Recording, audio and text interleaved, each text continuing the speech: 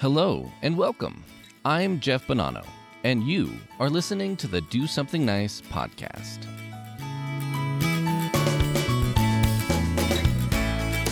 Do something. Something. Do something. Do something nice. Do something nice. Do something nice. Do something nice. Do something nice.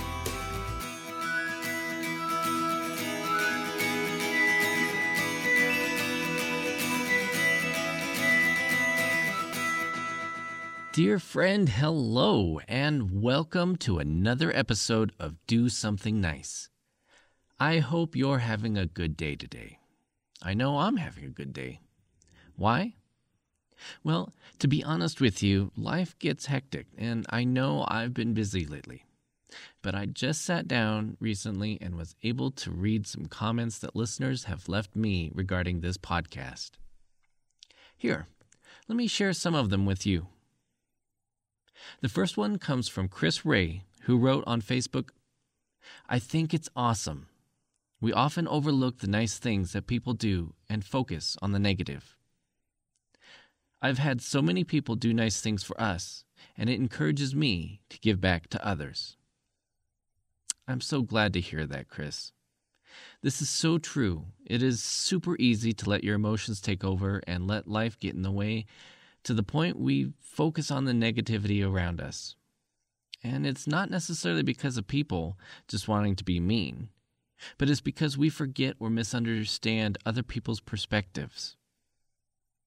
I'm glad this concept of doing nice things encourages you to give back to others. Another comment comes from IBTFY Lindsay via iTunes, who happened to also give this show a 5-star rating. Thank you, by the way. Anyway, IBTFY Lindsay wrote, "The host's mission of spreading kindness and good news is admirable, and a refreshing respite in a chaotic world. Can't wait to hear more." I couldn't agree with you more. It really is a refreshing thing to hear good, positive things. And honestly, if you surround yourself with good, positive thoughts more often, studies have shown that you are more likely to have less anxiety, lower blood pressure, and for my introvert friends, are more likely to make it a little easier to be social. You know what else happens to be good for your anxiety? Animals. And sometimes we forget, though, that animals go through challenging events in their lives, too. So it's up to us humans sometimes to step in and do the right thing. Did you know that American singer Willie Nelson has an ongoing mission to rescue horses who initially were slated to be shipped to the slaughterhouse? In fact, he has a 700-acre farm called Luck Ranch where these horses can spend the rest of their days roaming the countryside. Willie recently filled his Texas farm with about 70 horses, in fact, something he's been doing for many years. These horses are hand-fed and live a happy life.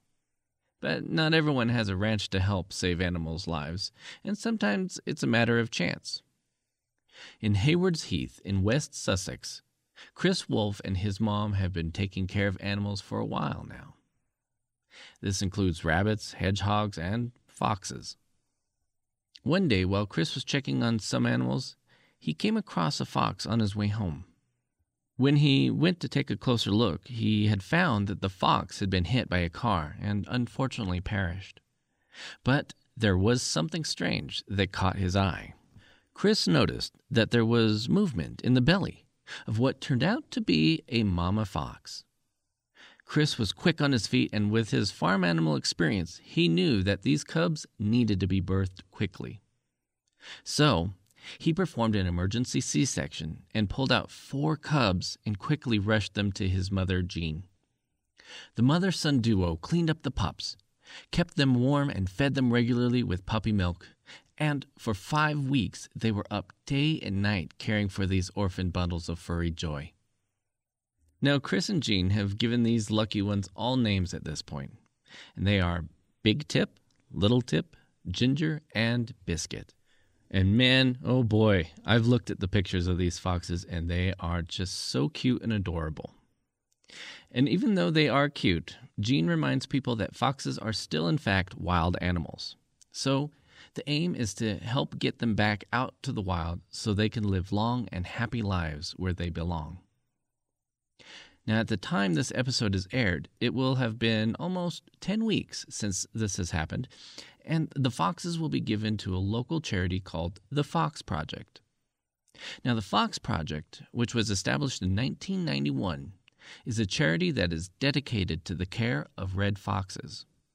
This England-based organization treats on average around 800 foxes per year, which about 250 of them are also cubs.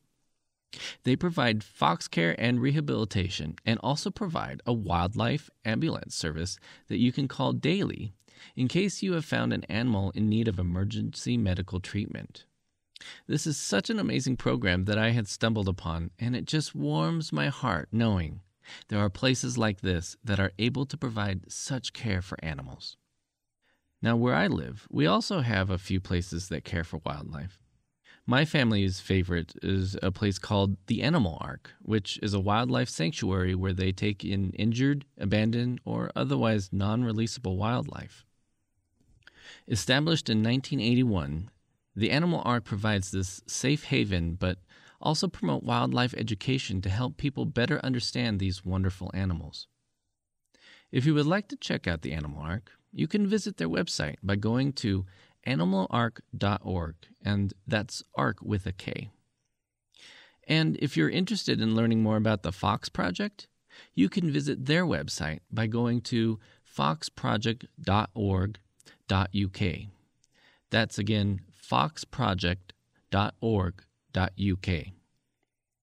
Both of these organizations accept donations and are happy to have volunteers spend their time with these amazing animals.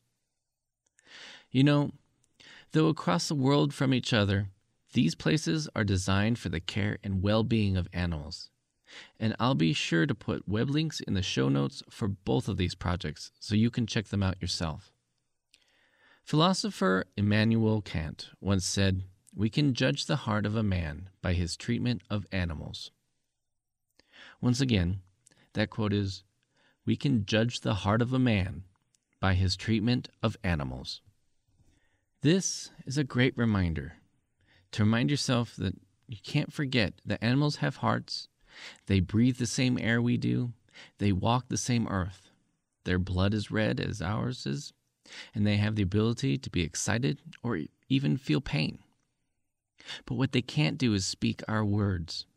They can't negotiate bedtimes, tell you that they are angry, happy, sad, hungry, or in a state of suffering. They can only show you through sounds and body language. And it's up to us to take notice and help them. If you can take the time to care for an animal, treat them right, and love them, house pets included, they will love you back.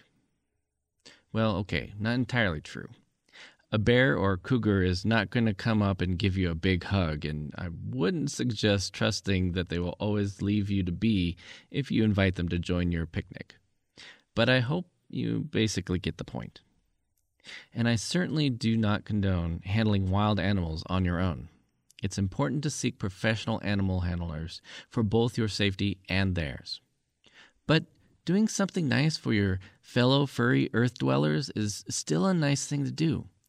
And that can be done by simply volunteering or donating to your local animal organization.